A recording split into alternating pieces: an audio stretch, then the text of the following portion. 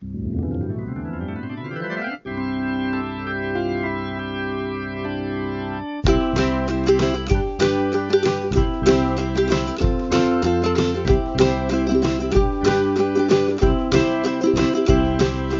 meet me at the Museo with Alan and Daniel. We'll talk about the Cardinals all night long.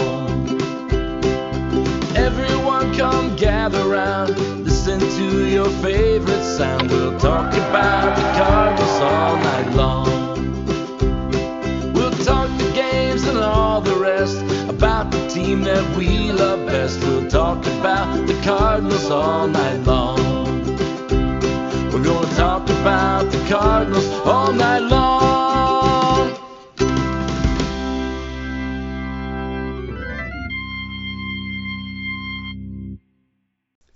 And we welcome you to another edition of Meet Me at Mutual. I'm your host, Daniel Shoptaw. C70 is about at C70 on Twitter. Alan still out, still doing the baseball thing, although I think the season is wrapping up. He actually got a chance. Rain has messed with them quite a bit. I know he was talking about them maybe making, I think, playoff games this weekend, but last weekend did get to go play in the Tulsa Drillers Stadium with his team and had a good day. So hopefully, I'm still hoping here in a couple weeks we'll get him back in the saddle. But until then, this week we've got Russ Robinson from Redbird Ranch. You'll find him FRR Robinson at 1958, 1957. 1957. Yeah, 1957. On Twitter. Russ, how are you tonight? Well, I'm doing fine, Daniel. I was, I'm going to try to hang in there with game time when, as long as I can. I'm not a late night person, but I'm going to try to get through the first few innings before I go to bed. Yeah. These like we were talking before the show, these late night games out on the West Coast have a little bit of a novelty effect of it's kind of neat, but then they also can wear on you pretty quickly. At least at least on Saturday, maybe you could sleep in the morning and stay up a little bit later. But on a work day when you've had to do the whole thing, making it to the ninth is not likely to happen. Right. And hopefully, much like last night, we don't have to make it to the ninth. Last night was a good solid game, and we'll get into maybe a resurgent offense. I don't know. We'll talk about that in a little bit. But first, we'll talk about today's news. It's fairly minimal news, although it sounded a little bit scary when it first came out. Adam Wainwright goes on the IL, which is like everybody goes, "What are you doing?" Until they find out it's the COVID IL. He's got no symptoms. I mean, my feeling is he's probably not even going to miss a start. What do you think? Yeah, I don't think so either. I think I say he was the pitcher in the 10-0 game. Was that the other night, wasn't it? Yeah. So that's 2 nights ago. I think he'll be ready to go. I think they certainly can't afford to skip him, but I think he'll be ready to go. Yeah, I mean he doesn't pitch. I mean they get the off day on Monday, so his start wouldn't be till Tuesday anyway. And, Tuesday. Okay. Yeah, and at worst case, maybe whenever he's ready to come off, he'll probably pitch, and they'll kind of bump everybody around that. But yeah, it's still a little bit weird. It does help. Steven Matz comes off the bereavement list, and so they didn't have to make another roster move at least. Yes, right, yeah. So I mean, they're set up for Hicks tonight. Is that right? Right. Right. Yeah. Hicks will go tonight, and I mean we've seen Hicks. Hicks is a little bit snake bit. Well, I think one because of his injury history, but this year rainouts early on kept him from starting, and then he hooked the liner off his wrist that shortened an outing. Do you think he gets through at least 4 innings tonight, maybe even into the 5th? I don't think he'll get in the 5th, Daniel. I don't have that much confidence he's ready to be stretched out that much. I'm concerned about the, I know we're going to talk about some other things. We're going to talk about a shortstop before too much longer than we're talking about, but my concern is the lack of depth in the rotation, especially after you get past the top 4. Mm-hmm. I'm afraid they're going to wear out the bullpen. With Hicks going 3 innings, we know Matz is probably not good for much more than 5. Wainwright can give you 7. And Mikolas, he's looking good right now, although he only went 5 2/3 that last night. I'm just concerned. I feel like that's the time bomb that could blow up on them if they have an injury, other than just a COVID scare, or if they have, until they get. I feel like they're gambling until they feel like they can either get Flaherty back or they can get Liberatore ready. I just. So I don't have a lot of confidence that Hicks is going to get 5 innings tonight. I'll be surprised if he does. Yeah, I mean, that's fair. I think that, of course, they continue to add to his count, so he'll probably be at 75, 80 pitches tonight. Right. And at 80 pitches, you have to be pretty efficient to get through 5 innings. I mean, that's basically not walking anybody, not striking out anybody, right. That kind of thing. So, yeah, it might not quite get there. I'm hoping that he'll continue to develop and not take a burden on this bullpen. That being said, so far, it's kind of a little bit like, I guess, last year, right? Although, early on, the bullpen took a lot of innings because the starters weren't good, and then they kind of bit the dust in May or June. I don't feel like it's quite that bad though this year because we have had a lot of games. Mikolas going 6 or 7, Wainwright getting pretty deep, and it feels like there's just more arms. I don't know. Obviously not. Well, it has been more arms, right? I mean, until last week there was a couple extra. And because it feels like some of these guys we just haven't seen all that much yet. So hopefully between that and judicious use, these arms aren't going to fall apart on us.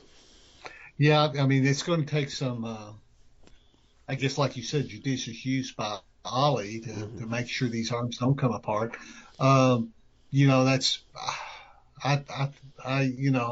Hicks. I'd like to see him be in the rotation. I'd like to see this work out, but I just don't know if there's enough time to do it before the bullpen starts wearing down. Now, if they can I know they're trying to build up Hudson, get him back, and if they can I have more confidence he can get back to maybe the 6-inning pitcher that we hope he will be. I don't have that much. I just don't expect that much that Matz is going to be much more than 5 innings. So, hopefully, Ollie can manage it till some of them get built up. I know it sounds like that Flaherty's a long way off to me. The last thing I saw, I don't see him coming back. Maybe, they're talking about not even a bullpen session's a ways away, aren't they? Yeah, he started. Let me quickly do a search because I just had some news about him today. But let me see I want to see exactly what they were saying that he was doing. But he started his first bullpen tomorrow. But Marmol says it's a pretty lengthy progression, is the quote from Katie Wu. Right. So yeah, that kind of sounds like. He's throwing 2 or 3 bullpens at least, then probably a minor league rehab of something like that. You're looking at, I don't think you'll see him back before June at this rate, right? No, I don't think so. I'd be, if he gets back by early June would be great. I don't know, but June the earliest I would think, providing there's no setbacks or anything like that. Right, which you never can be sure. I wanted to look at Jordan Hicks's pitch numbers: 27, 35, 46, 42. I think that was the game he was hit, and then 63 last time out. So yeah, I think 80 is probably reasonable for tonight. I haven't seen that they've got him listed as what they expect out of him, but it's just and it's about being efficient, and that's what and that's my issue. It's always been my issue with Dakota Hudson is I don't know if he can get past going very deep into games because he tends to walk too many people. So I'm gonna look at his line right here. He's 18 strikeouts to 11 walks. That's a walk basically one every 2 innings. So whip at 1.2, which is not terrible, but it's you give up a walk, you give up a hit, and all of a sudden you're in trouble. And he doesn't have the strikeouts to get away with it. No. Um, No. so, Well, yeah. That's I hate. Yeah, that's what worries me is that there's just not much flexibility in the rotation right now. And if hopefully one of those guys won't go down with a serious injury before we get Flaherty back. Right. I don't know if Liberatore. I've been kind of following his progress, and I don't know. He's doing better. He looks like he's doing fairly well in Memphis. I don't know I guess if someone got hurt, they'd probably bring him up, I would guess. I don't know. I mean, it's an interesting question. It depends on who's hurt and how long. Mm-hmm. I mean, Johan Oviedo is still on the 40-man roster, which might be enough to get him the edge over Liberatore here. I know Liberatore's had a fairly good start to the year, but I bet, path of least resistance, they probably go with Oviedo, and I know Oviedo's pitching tonight. I don't know exactly how he has done. I'd have to look. But, he does have the experience of being in the big leagues. Right. So I think that they would go there. Yeah, that depth is not just extensive. Now, on the flip side of that, if the starters stay healthy and then Jack Flaherty comes back, you've got 6 starters, and I don't know what you do then. Yeah. Especially if Hicks is stretched out. But it feels like that's not going to happen, right? I mean, by the time Flaherty gets back, something else is going to go wrong. Yeah, I could. It would probably when Flaherty comes back, he's not going to be pitching. The first few times out, he's not going to be pitching 7 innings or anything like that. I don't think. I'm probably going to keep a close eye on him. But yeah, it's just one of those things. It's concerning to me, Daniel, that that the pitching staff getting through these first couple of months, without anything terrible happening, and keeping the bullpen fresh. It does help that there are some longer relief guys in the bullpen. We've seen Andre Palante throw 2 or so innings. If of course Drew Verhagen is out right now, but he's a guy that could go a couple innings in theory. We saw before he was designated for assignment, Aaron Brooks take some multiple inning outings. Right. There are guys that if a starter goes 4, you can cover to the 7th without having to just run through everybody, which is helpful to kind of minimize this stuff. Right. Well, so far he's been able to find when he has had to go to the bullpen, he's been able to find the guys that can give him some out of the bullpen who can give him some innings. And go more than just 1 inning or whatever. I forgot the game it was. He got 2-3 innings out of one of the bullpen guys. So I mean, so far Marmel Ollie's doing I think he's doing a good job handling everything. Yeah, I mean, it's hard to know, what a manager has, especially these days, right? I mean, how much is a manager, how much is a front office pointing the manager in the right direction? But, I don't feel like there is a Matt Bowman on this team. A guy that he's going to go to every time out, no matter what. Right. And Schilt had some of that too with some of these big games. You're going to use them because you have, and we've seen a willingness to be flexible with the lineup and not necessarily just lock into something that's maybe not working or changing it up depending on the pitcher that they're facing. I thought that was very interesting. Something that I swear we haven't seen in a number of years. The game earlier this week, Yadier Molina was scratched after the lineup came out, and they put in Kisner, which, okay. But they didn't just slide him right in where Molina was. They changed the lineup a little bit and moved him up to, I think they batted Kisner 6th instead of 7th instead of Molina. There's been, I mean, Schilt did it, and Matheny did it. If somebody was out, especially last second, they just slid that guy in. I mean, we had Matt Carpenter hit third, right? Because he was replacing Paul Goldschmidt, or whatever. Yeah. It's like, well, it's not quite the same thing.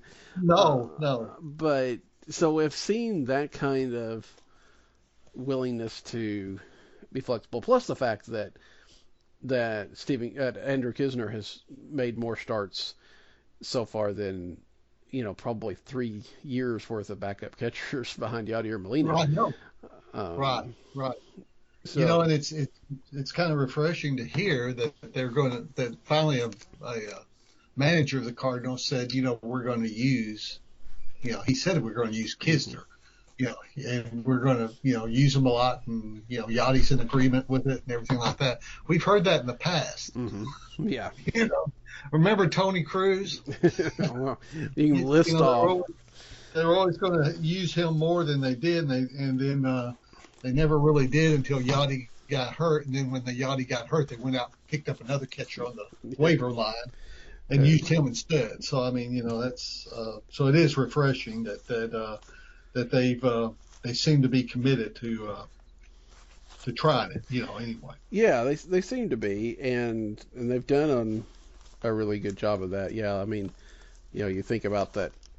Matt Wieters was going to be the this bench bat that you could use, and they did hit him occasionally, but for the most part, that backup catcher just sits, and they've not done that this year. Now it helps that Yadier Molina hasn't come roaring out of the gate either, I'm sure, but still to be able to get Kisner enough time, because that's going to be important next year. I mean, with Molina finally going, that's going to be a big deal. Right, it is, and because we don't, and the young guy, I guess he's in Memphis now, Herrera, yeah. Yeah, I guess he's in Memphis now. I mean, I know that's who they're looking toward to eventually inherit the position, but we don't know that he'll be ready next year. I mean, they'd hope he will be, but it looks like Kisner, they need to find out what they've got in Kisner. It looks like they're trying to, Yeah, I mean, even if Herrera is ready, I mean, there's a good chance of them splitting time. That would be unheard of for those two guys to, split some time. Herrera's done pretty well so far at Memphis this year, looking at it. 275, 2 homers in 14 games, so reasonable. But again, you're right. You don't know. And then we've had this discussion a lot this week with, Nolan Gorman. How much do these translate, immediately? I mean, at some point in time, yeah, but, a lot of these guys, it takes them a while to get adjusted. So if you're able to, split time with Herrera and Kisner next year, I don't think that's the worst thing for either one of them. No, I don't think so either, so, but I'm glad to see Kisner's, he's doing well. Mm-hmm. He's not hurting them at the plate, and judging from what I've seen so far, he's handling the defensive part of it, seems like pretty well. I don't see Gold Glove yet, but he's not hurting them when he's out there. Hasn't seemed to, and especially I know he's got big shoes to fill with Yachty, but Yachty's defense has slipped over the last couple of years as well. So right. It's not as big of a gap as it used to be. Right. So, that's right. And talking about guys that have struggled, and before we get to Paul DeYoung, but let's talk about the outfield a little bit. All three of those guys, we came into the season thinking this was just the outfield and this is going to be all great. And all three of these guys have really scuffled. Now, the last couple of days, we've seen Tyler O'Neill with, I think a couple home runs, had a triple, some RBI base hits. It looks like he's starting to come around. When you're watching him, do you think that that's the case? Do you think that he's about to make it? Yeah, I think he's beginning to come around. I just felt like it's just a matter of time for Tyler O'Neill. And Bader, I think what Bader gives us is Bader's going to be Bader. If we can get 250 out of him at the plate, I think that's fine with me. I don't know, 240, I guess, because his defense is so. I feel like with that outfield, it's so imperative to have him out there. Dylan Carlson's the one that I'm he looks like the last couple of 2-3 games he's getting better. It looks like he's gotten some hits. So I have more confidence right now in O'Neill than I do in Carlson, but I just feel like O'Neill's already proven that he can do it, and they started off in a slump. Goldsmith was in a slump for a while. Right. It was starting slow. We know he's going to come around. So I feel like O'Neill's coming around. And I think he'll be fine. It's Carlson I'm keeping my eye on. Yeah, that's right. It does. Carlson, let's see, this month so far is hitting 286. 4 hits, 14 at bats, with a couple of doubles. It feels like he's not quite there yet. And I think he's out of the lineup tonight, but it feels like he might. You look at that and you could see some optimism there as well. I think it's interesting. I don't know that it's related, but Tyler O'Neill had his arbitration case today. I think they presented. I don't think I saw any results of that, so maybe they'll announce it tomorrow. I thought those were pretty much almost instantaneous, but I guess it's a weird year, so who knows? Right.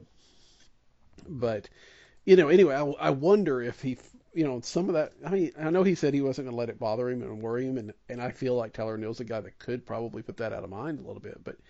Maybe it did bother him some, and he finally got to the point where it was pretty much over, and now he's able to concentrate on, just baseball, not worried about, maybe trying to do a little too much or being pressured to have good numbers when he went in. Maybe that's part of it. I don't know that there's a connection, but it is interesting that he's starting to heat up now that this case is finally over. Right. And of course, we know across baseball, a lot of teams are struggling. And maybe they're trying to figure out this baseball. It's cold weather, cooler weather, and hitters just don't hit as well in cooler weather. So they're warming up. I don't know what it's going to be like they're in California this. Well, I don't know where they're going. Are they going to St. Louis next week? Yeah, they go back to St. Louis. They've got the Orioles on Tuesday for 3, and then they get the Giants in town for Okay, well, 3. I'm starting to say down here, about 5 hours south of St. Louis, it's going to be the 90s next week. Yeah. So maybe it's in St. Louis. Maybe they'll have that warmer weather that'll help those guys out. Hopefully so. Although Busch Stadium's not conducive to that too much anyway, but. And they have run into some good pitching. I don't want to, somewhat they make pitching look good too, but they split against the Diamondbacks, and the Diamondbacks are a team that are kind of struggling offensively, or they were at least. But they have a pretty good pitching staff. They're going to win some games 2-1 and things of that nature, and that's what we saw. The Cardinals beat up on them that first game, but after that, kind of ran into that. And I know it's Kansas City, but the one game they lost against Kansas City was the Zach Greinke game. That's a good pitcher. Maybe not what he used to be, but still pretty good. They're going to run into some of that as long as they can beat up on the weaker pitchers like they did against Bubic, then what they did against the basically the Giants bullpen last night. If they can do some of that kind of damage and then just kind of hold their own against the better pitchers, then I think they'll be okay. Yeah, they held their own pretty well against Milwaukee. They split that series. Right. They won a game series and they split it. And Milwaukee's got great pitching, so I think in the long haul, this team, the bats will be there. I just think there's, we're seeing what Edmonds doing now. It looks like he's come around. He's going to be a leadoff man. I was thinking, man, they should probably give Bader a shot at it, but Edmonds is doing such a good job, and he's come around on it. And you got Goldsmith, you got Arenado, and I just think O'Neill and Carlson I think that for the most part that lineup's going to come around. Yeah, that lineup is. It's just notably different just with O'Neill warming up, because Arenado's been, player of the month in April and hasn't really just necessarily cooled off too much in May. Goldschmidt hitting, but you put O'Neill right there in the middle of that, and of course Edman's been getting on base. That's a top four that'll do some damage, and then so anything that comes out of the rest of that lineup is almost a little bit of a bonus. Right. I think so, and that's of course I'd like to see them figure out their DH where they could get more production out of that than what they've been getting. Because I think that's the whole point of the designated hitter, to have a good hitter that, have an extra good hitter there in your lineup. Mm-hmm. Yeah, and I mentioned it in a post this week, and I'm going to pull it up just to double check and see what it actually has been. But, after those first couple of days, that first week or so with Albert, it really just feels like he's kind of settling into the player that we thought he was going to be, not that, one that kind of all of a sudden gave us hope for a resurgence. Right. Since April 21st, he's played in 8 games, 6 starts, and he's 2 for 22. Right. That's gonna happen, and you hope that he turns it around. But it's a little bit like, of course, he's also played against righty and hit against righties more often than I think we thought he was going to as well. Right. They've used him a lot more than we thought they would use him. I was trying to pull up the lineup. Daniel, is he in the lineup tonight? Let me double check. I assume he is, because I feel like he's a guy they're going to play pretty much regular. He's the DH. That's okay. What the one is. He's the DH tonight. So he's hot. They're playing their hot hand. They're going with him. So. Yeah, and I think, we don't know how long Yepes is going to stay up. It's going to, Edmundo Sosa's on the COVID IL. He could come off at any time. It's possible Yepes could go back then. It's possible that maybe they just send down Brendan Donovan instead if Yepes is sitting. And so far, he has not looked overmatched by being in St. Louis. No. His first couple hits were kind of bloops, but he had a nice opposite field single last night that drove in runs, and he's had 2 hits in both games. I think you got to keep him out there, especially when there's part of this lineup just isn't clicking. You hopefully get him out there and see how that goes. Yeah, exactly. And they got Dickerson in right field tonight. Mm-hmm. You said Carlson was setting tonight, so Dickerson. So they've. I'm glad they're playing the hot. Ollie's playing the hot hand. So I'm glad to see him doing that. They don't have to be married to one person, the DH, right now. Right. As someone who's hot, they can go with it. Yeah, I think that's what they want to do with the DH. We talked this off season about. We talked about them getting a big bat or something like that for that DH spot. But they really want to rotate that thing, I think. And to be able to give guys days off, like you said, play the hot hand, play matchups, things of that nature. And you can't do that if you've locked, $20 million into that spot. That a guy that can only do that. Right. So. Yeah, right. So, and it's pretty apparent that the rotation is what they plan to go with. We'll see. It'll be interesting to see when Sosa comes back what happens. That's just what move they make, what they decide to do. I think and I would expect him back any day now. Yeah, I would think so. I mean, from what I understood when he went on the IL, that he wasn't showing any symptoms. I don't think. Well, no, I guess maybe he might have been a little bit sick, but he's gonna wait for those negative tests and things of that nature, which is what's going to keep Adam Wainwright off. I'm a little bit surprised we just haven't heard anything, but I mentioned he's back in St. Louis. He probably didn't, he didn't make the trip, and we'll probably hear, he could be Could be that he's activated on Tuesday before the game with the Right. Orioles when they get back and had a chance to see. Right. When he does come back, and I know he hasn't necessarily lit the world on fire. Let me see what he's hitting right now. But it does feel like we're getting to the point where they've got to figure out something about Paul DeJong, right? Yeah. And I know everybody has talked about Paul DeJong all week long, if Right. not longer, and we've got to touch on that. Yeah, I mean Sosa's not hitting great because he's hitting 160 on the year too, so it's not like you just automatically give him the spot. But boy, when Mo's coming out and saying, we kind of need to see some production. That's I think that's. I mean, I'm not saying they're going to ditch him anytime soon because there's not a real clear option right now. I know that there's the idea is to try to move Tommy Edman over to shortstop, and maybe that's what happens. But I don't know how much longer they can keep this up because I don't think there's a whole lot of any underlying numbers that show that something's going to change.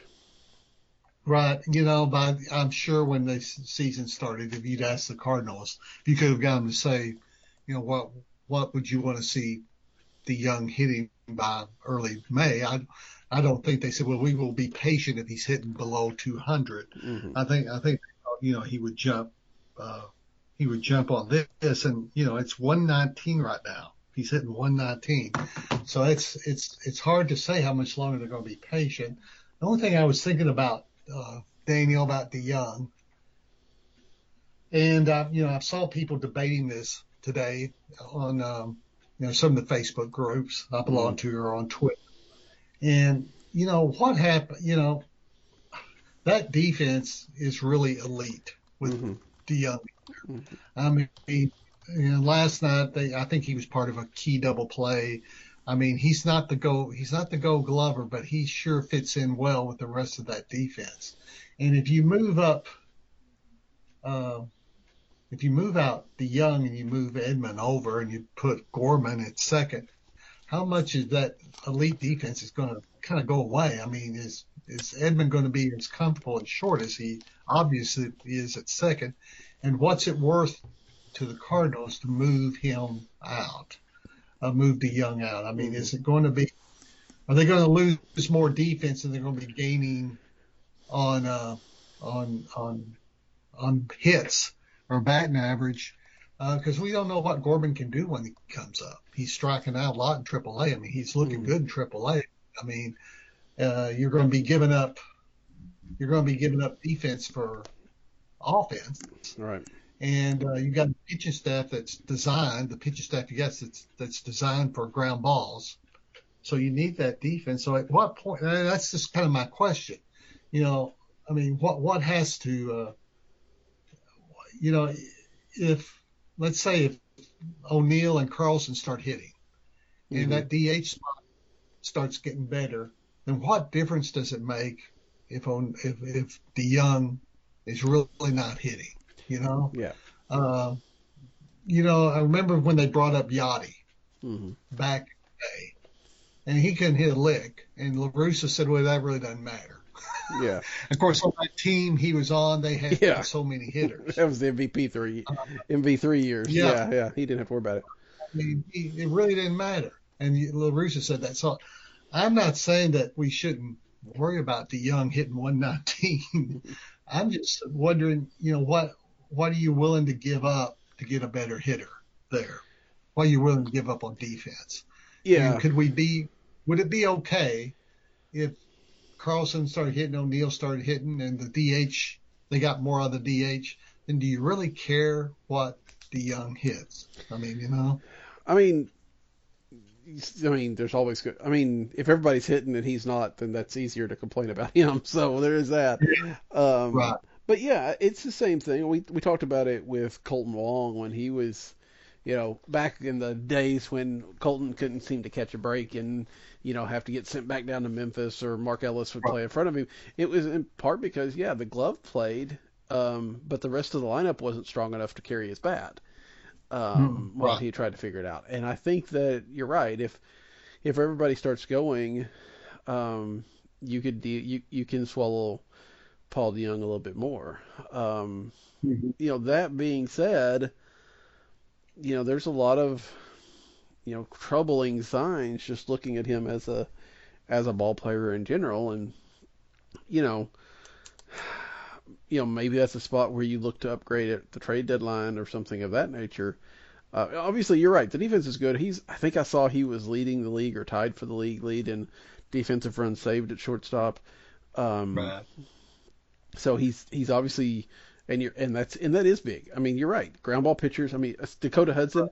If Dakota Hudson doesn't have a good defense behind him, it's going to get ugly quick. I think. I mean, Right. again, he's Yeah. him more than anybody else. But I mean, Wainwright needs that as well and things of that nature. But I think Hudson especially, and somewhat Hicks because Hicks is trying to get those ground balls as well. But all it takes is one or two balls, not being missed, but or errors or anything like that, but just not the range to be able to get them or not to be able to make that pick or play or whatever, or just being slightly slow on a throw. Um, Mhm. you're right. I know that some people are kind of writing that off as why, for instance, why are we not worried about Juan Yepez's defense in right field? Because he never played Right. right field, and then they immediately get stuck out there. Um, Yeah.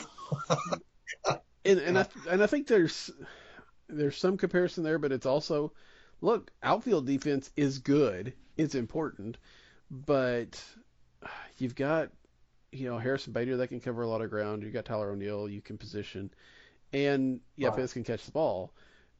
Plus this team is designed for the ground balls. Right. Fly balls are probably yeah. Is there going to be a ball in the gap that you're going to like, man, Dylan Carlson would have got that and Yepez was Right. anywhere close? Right. Sure, but I think that's less likely than balls hit to short that are misplayed or just the play's not made Right. and cost a little bit more. But I mean, you can't. Yeah, I know Tony La Russa used to say that Yadi Molina could hit zero and still play, Mhm. but Mhm. I just don't know that that's actually true. I mean, there's got to be some sort of level of, and again, I was listening to the Talking About Birds podcast today, and they're like, if he's hitting 200 with 7 or 8 home runs right now, then you're probably not worried about it. You Right. at least you're getting power plus the defense. But right Right. now, I mean, it's close to an automatic out. I don't know Yeah. that there's. I mean, I don't feel like last year where he got 2 strikes, he automatically struck out. I don't necessarily feel like he's necessarily there, but I also don't know that he can ever do damage. I wrote about it in the blog today, but last night, runners on second and third, and he's got a 2-0 count. That's where he's got to be able to do something, right? I mean, they got to come after him, and they threw him a changeup, which was a little bit surprising. I figured they'd do a fastball, but and he just hits a little topper, back to the pitcher. Yeah. Um, Yeah. Actually, I guess it was runners on first and second, and so he moved the runners over, but and Edmund cleaned it up and got base hit and drove them in, but still, it was like if you're not going to be able to come up with something there, when are you going to be able to come up with something? Right. Yeah. And I was thinking you saying about La Russa and Yachty, Mm-hmm. and you're exactly right. La Russa was saying that probably to keep the pressure off Yachty, Yeah. and eventually Yachty became a decent hitter in Oh his yeah. prime. He was a decent hitter. He worked at it. This should be DeYoung's prime. I mean, we should be past the young guy just brought up.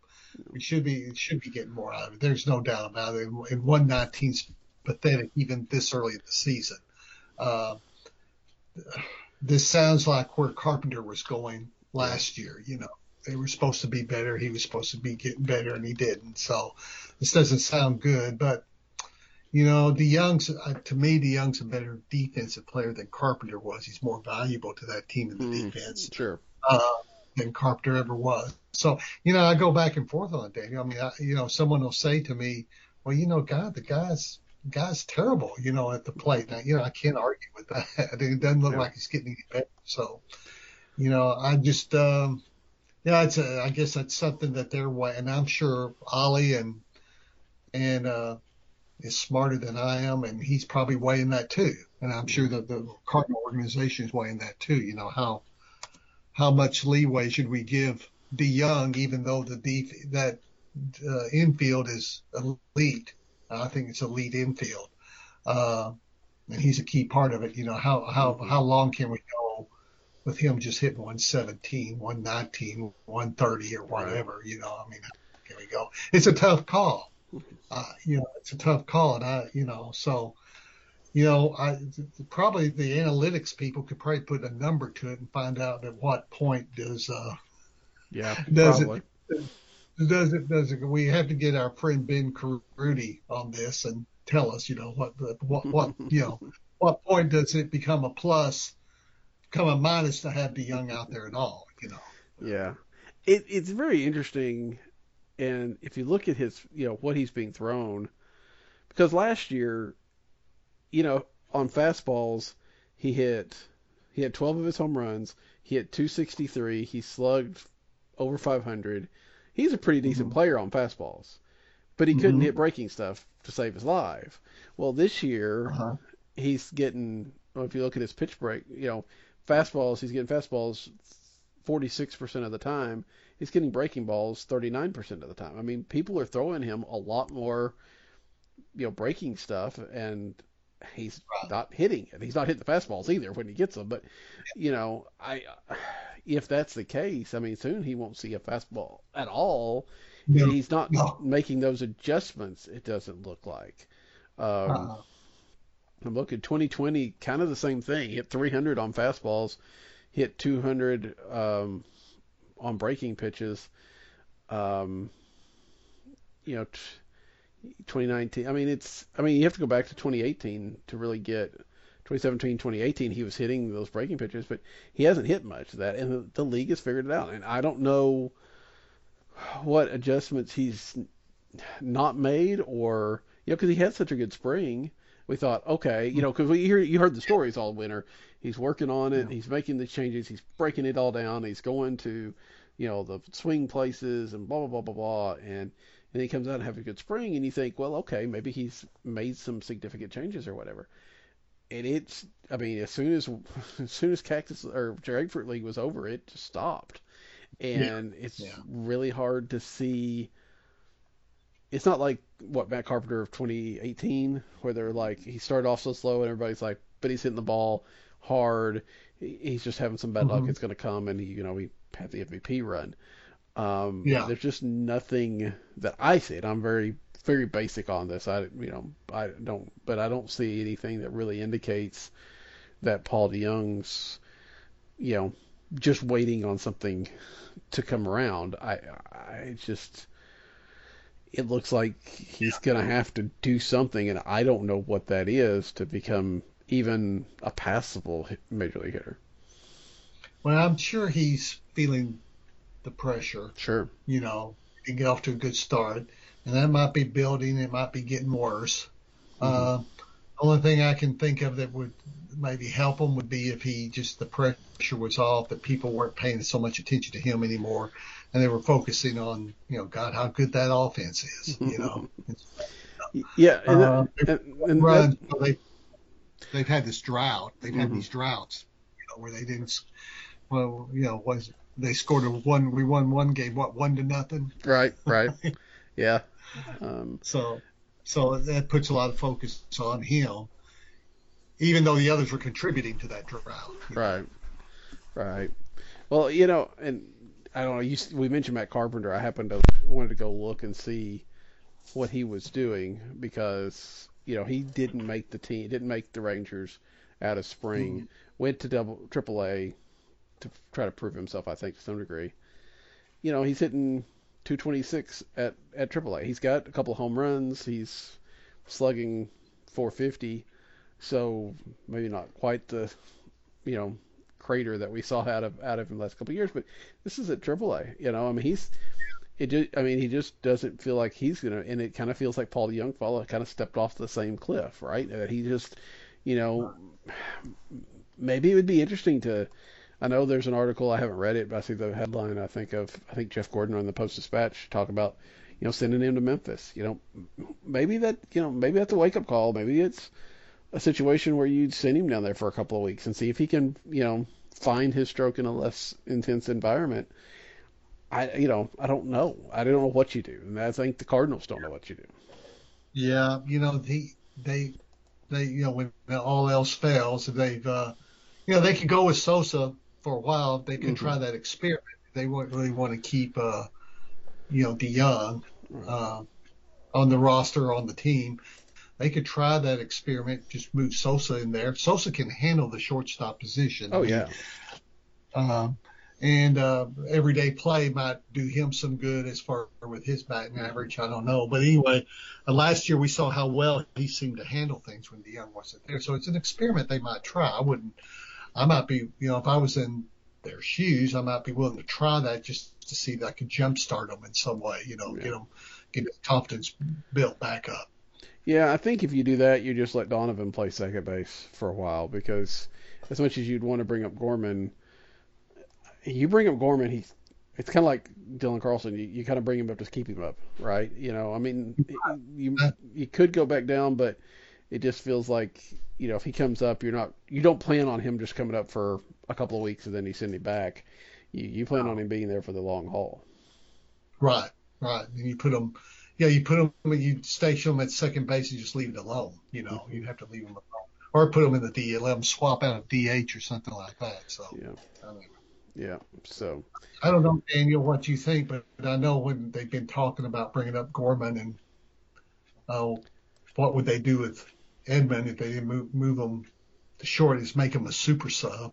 I've never been a big fan of that super sub idea. I'm just not sure that solves a lot. I've heard a lot of people talking about, you know, well, he'll be a super sub. He can move around and he can play other positions, but I'm just not sure. You know, it seems like letting a player play one position, especially a player who's performing well, that just seems like to me the way to keep it. You know, I've never been big on the super sub bit. What about you? Well, I think that I'm probably more open to it than you are, because I've talked about that could be a good opportunity.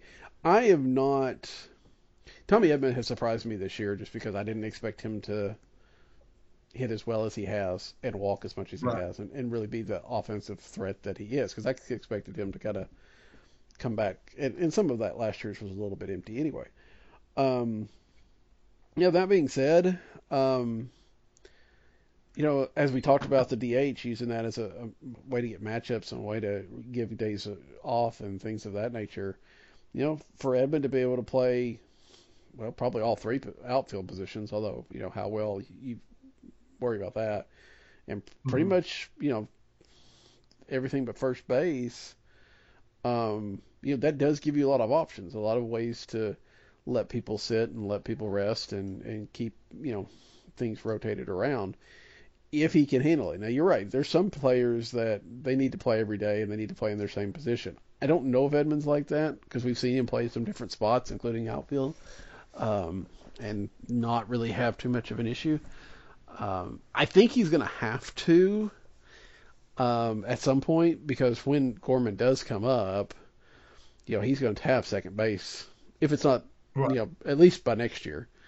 I don't know how I would want him playing shortstop all the time. Although right now, out of the options, that may be the only thing.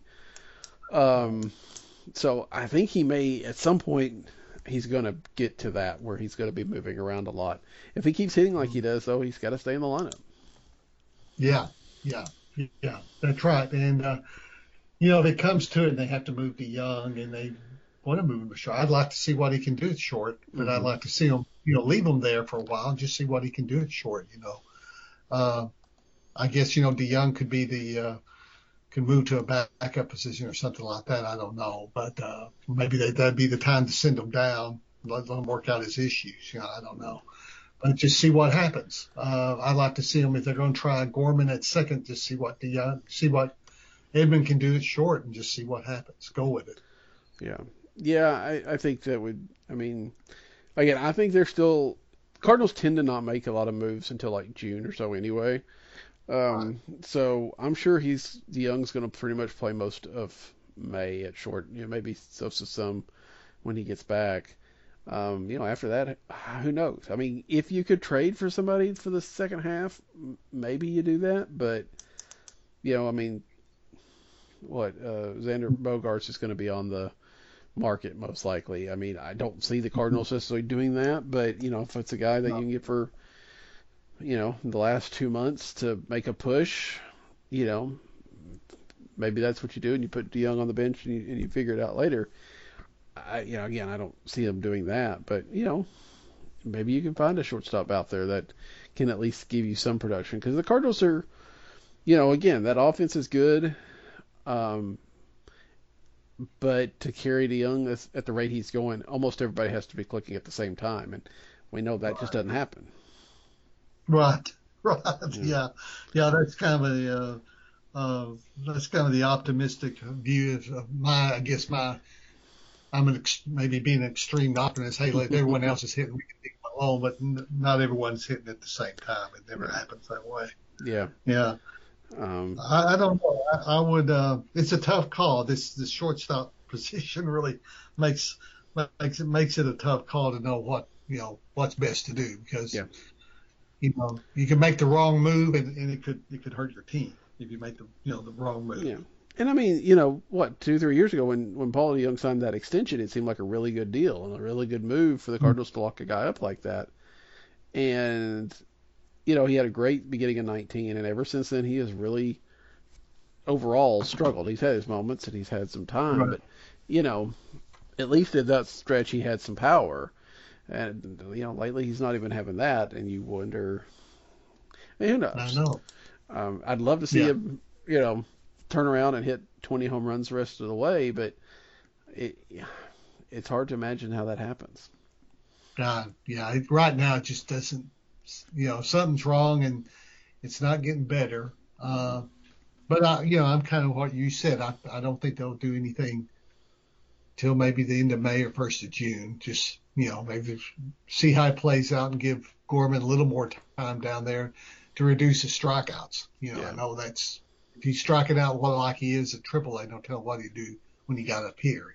So Sure. Yeah. I think about what we've seen this week, the Bobby Witt Jr. play for the Royals, who, got a good hit, got a base hit. I think, he got his first home run against the Cardinals, but it's his first home run, and it was we're here in May. right.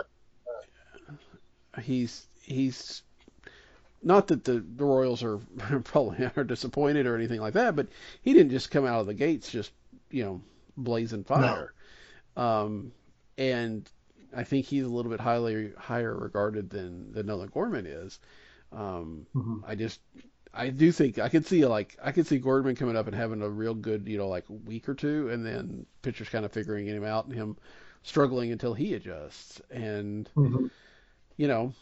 again, just kind of like we were talking about DeYoung, that can be okay if everybody else is hitting, and, we don't know if that's the case. The thing with Witt and the Royals is they're not going. The Royals aren't probably going anywhere this year, Right. so they can be patient they can bring him up and leave him there, and he's not gonna hurt their chances getting to the postseason. The Cardinals have a lot. They got a lot riding on this thing. They're built to get to the postseason. We debate whether they're built to get to the World Series, but they are built to get to the postseason, so they better get to the postseason.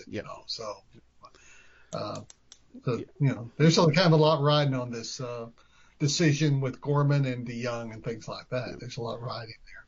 I just went ahead and pulled up Julio Rodriguez's stats from the Mariners. Another big prospect that went north with the team. He's hitting 220 with a home run, and he's got OPS plus of 76. Again, it's early. I'm sure that these guys are going to kind of, by the end of the year, they're probably going to be in that rookie of the year conversation and things of that nature. It's definitely not like, oh, he's a bust or anything like that. It's just the fact that just because Nolan Gorman's hitting 11 home runs in Memphis doesn't mean he's going to come up here and just start bombing away all the time. Right. Right. So, you know what? I think sometimes we've never gotten over the fact that Albert Pujols came up right from the leagues and immediately became a superstar. Mm-hmm. I think we still have that, waiting for that guy to come up that's going to do that. You know. Yep. We're not. Yep. And that just doesn't happen. No. Very, very often. And but yeah, I agree that's the kind of the same type of thing as we just saw that and said that's the way it's got to be. And yeah. Well, and even Paul DeJong, comes up and has a really good rookie year and a good start to the he was in the rookie year phase, wasn't he? I think so. I think he finished second that year. Let me see. I will punch this in real quick. And yes, he was second in the rookie of the year. You are correct. In 17. Yeah. And had a good, kind of fell off a little bit in 18, but he still hit 19 home runs. And, the next year is the year he hit 30 doubles and 30 homers, although he did a lot of that damage in like April early on. There was some, and then it's just, there it went. So, and COVID year didn't help and all that kind of stuff. But it's, we're getting far enough out from 2020 that becomes less of something you can point to. Right.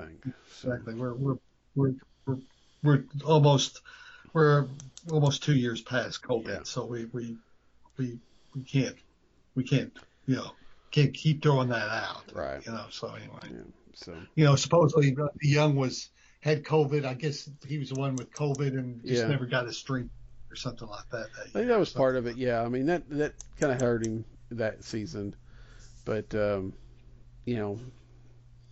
was actually one of his better ones by number stats, although not quite. And again, his rookie year he was OPS of 121. Ever since then he's just been his best year since it was 102, and it's just kind of it's gone straight down. Although this year it's at 26, which is really bad. So. Yeah, it feels like all of us are kind of piling on him, and I hate that, but it is one of the more glaring deficiencies. And if he didn't have his glove, then he wouldn't have a job. I mean, that's really what it boils down right now. He was making errors, he'd already be gone, Yeah. So, I mean, he'd be it's kind of like if what happened when Jose Martinez quit hitting, Mm-hmm. Yeah. What else have you got him here for? So yeah, nothing else. Nothing at all. So, all right, we've gone about our hour. Is there anything that we haven't touched on you'd like to talk about before we wrap it up? No, I was trying to think of anything else. I guess, Daniel, speaking of shortstops, mm-hmm. I'm working on a piece for Redbird Rants that'll be talking about how our shortstop position has been living in the shadow of Ozzie Smith since he retired in '96. Yeah. And that the organization really hasn't developed a shortstop since then. And how many shortstops we've gone through. Mm-hmm. And a couple of good ones. I mean, Edgar Renteria was pretty good. Yeah. But Ozzie, since Ozzie's come out, not that we expect there to be the next Ozzie, they just haven't done a good job finding a good shortstop in those years, except for, you can say Renteria and maybe David Eckstein. Yeah, David Eckstein. But, when he left there for a while, was it 08 through, 10 or 11, there was a different starting shortstop every year.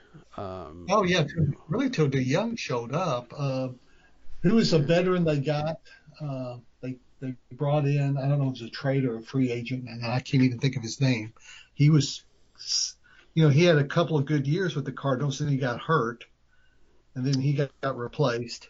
God, why can't I think of his name? You had Rafael Furcal in 11 and 12. Are you thinking that far back? Yeah. No, that was since then. They brought in as he was a veteran. He played for, I forgot who else he played for.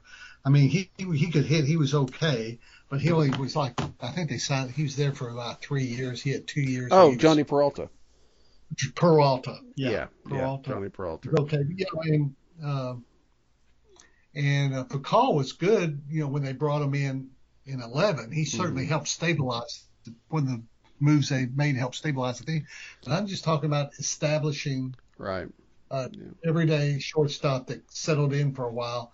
And you get past Renteria and Eckstein, there's just no one. I mean, Ozzy's been retired for 26 years? Yeah, because he retired in '96. So. And you've had two that really you can say were settled into the position. That just seems like to me that seems incredible to me. So. Yeah, I think a lot of teams have that kind of position. Like the Cubs went through third baseman like crazy until Chris Bryant. They were always having somebody. Catchers are usually a spot like that, but of course Cardinals have had Yachty, but. Always seems like there's a position that a team always has some kind of struggle with, and shortstop seems to be the one there. You're right, and again, it's hard to come back, after Ozzy, but like you said, Renteria was good for a number of years. Eckstein, even Peralta, those first couple of years, he tailed, injuries and everything else kind of got to him, and they wound up releasing him before it was done, but. Yeah, I mean, and then you had DeYoung, 17, he kind of took over after that. He's been the longest termed, probably the longest tenured one at least. Yeah, I mean, he's the longest tenured one since, I think Renteria was here 6 years. So what's DeYoung on his what?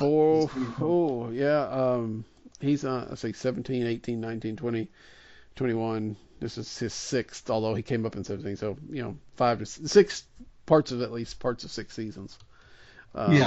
So, yeah. Yeah, and Renteria was he? Let's see, when did he? He came in '99, I think, and was here through 2004. Yeah, so he was.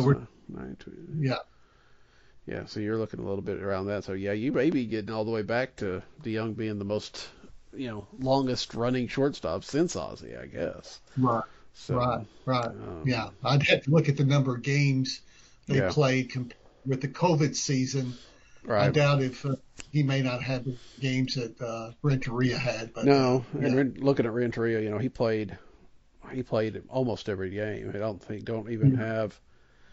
He played at least 140. Usually 150 games a year. So 903 games in 6 years for the Cardinals. So guy that should get into the Cardinal Hall of Fame at some point in time. Probably not this year. It feels like that's it's what the holidays. Right. So I think it's a holiday year. I voted for Renteria because I thought he was. I think when you dig down into his stats, it's impressive how good he is, and he might be the second best shortstop the Cardinals ever had. But I think it's holidays year. That's just my call. Well, and the way they do the voting, as we've talked about, it's some on the show a little bit too. But I mean, when it's internet voting, that's going to be very, very skewed toward the more recent players. And I mean, we've seen that. I mean, the '80s players are probably overrepresented. But those teams, with Holiday coming on now, if Carpenter's going to have problems because if he's going to wind up hitting that year that Wainwright and Yachty and Albert are all available, but they may get they may just get directly put in and not worry about the voting side of things. It's one thing about Renteria, what he's not is he doesn't come back a lot. I don't think for the reunion. Holiday's around. I know he doesn't live in I don't think he lives in St. Louis. I think he lives down in Oklahoma. Yeah, he's working with the Oklahoma State baseball team. Right. So. But he's around. You see him. He's around. Renteria is kind of a quiet guy.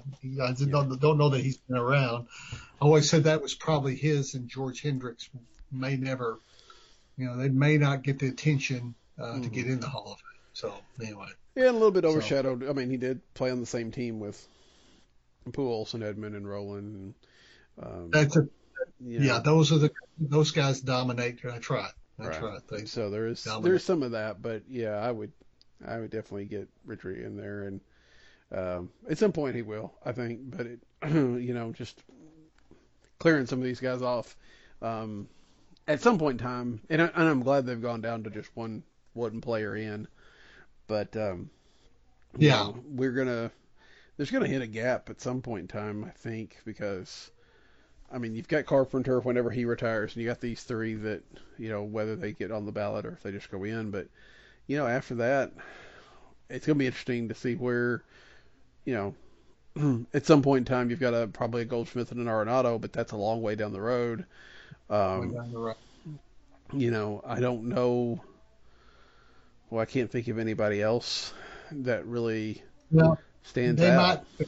They could, Joaquin Andujar had 2 20-win seasons. Yeah. With the Cardinals, and Matt Morris is on the back with one 20-win season if I remember right. Probably. Yeah, they could pick up players that aren't on there that if they wanted to go back and pick up maybe the gaps till they got to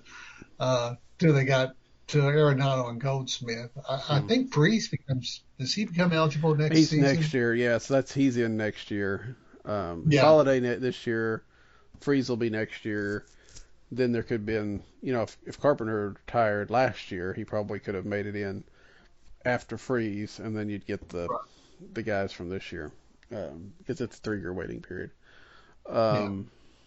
So yeah, I think there's going to be some interesting people that at some point in time will get that,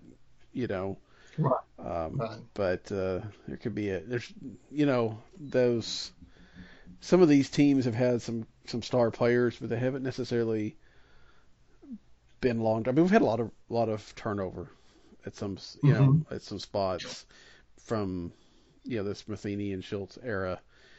There was some guys that came up like Stephen Piscotty that you'd think after the first couple of years you think they're in, and like they're traded off or fall off, and DeYoung the same type of thing, that kind of stuff. So I mean Bader's a guy that with long enough career could be, but a lot of those guys that we're looking at now, I mean, they are just starting their careers. You have no idea where they'll be when he gets this to one time later on. Right. So, it's the Hall of Fame is it's an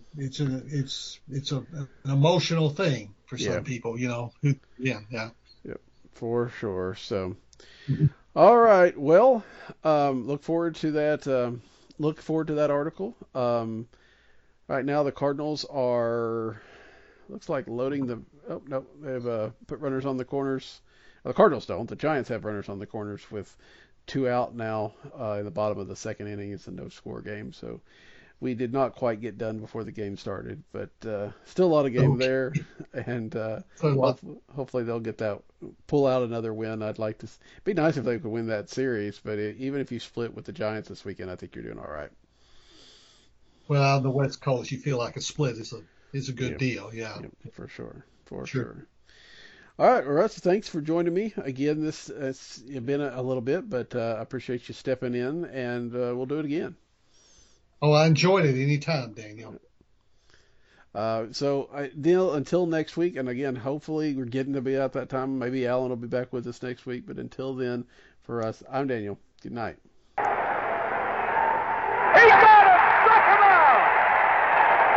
Look at the scene on the field. McCarver, the first one. Now his infielders all over him. A new world's record of 17 strikeouts in one game.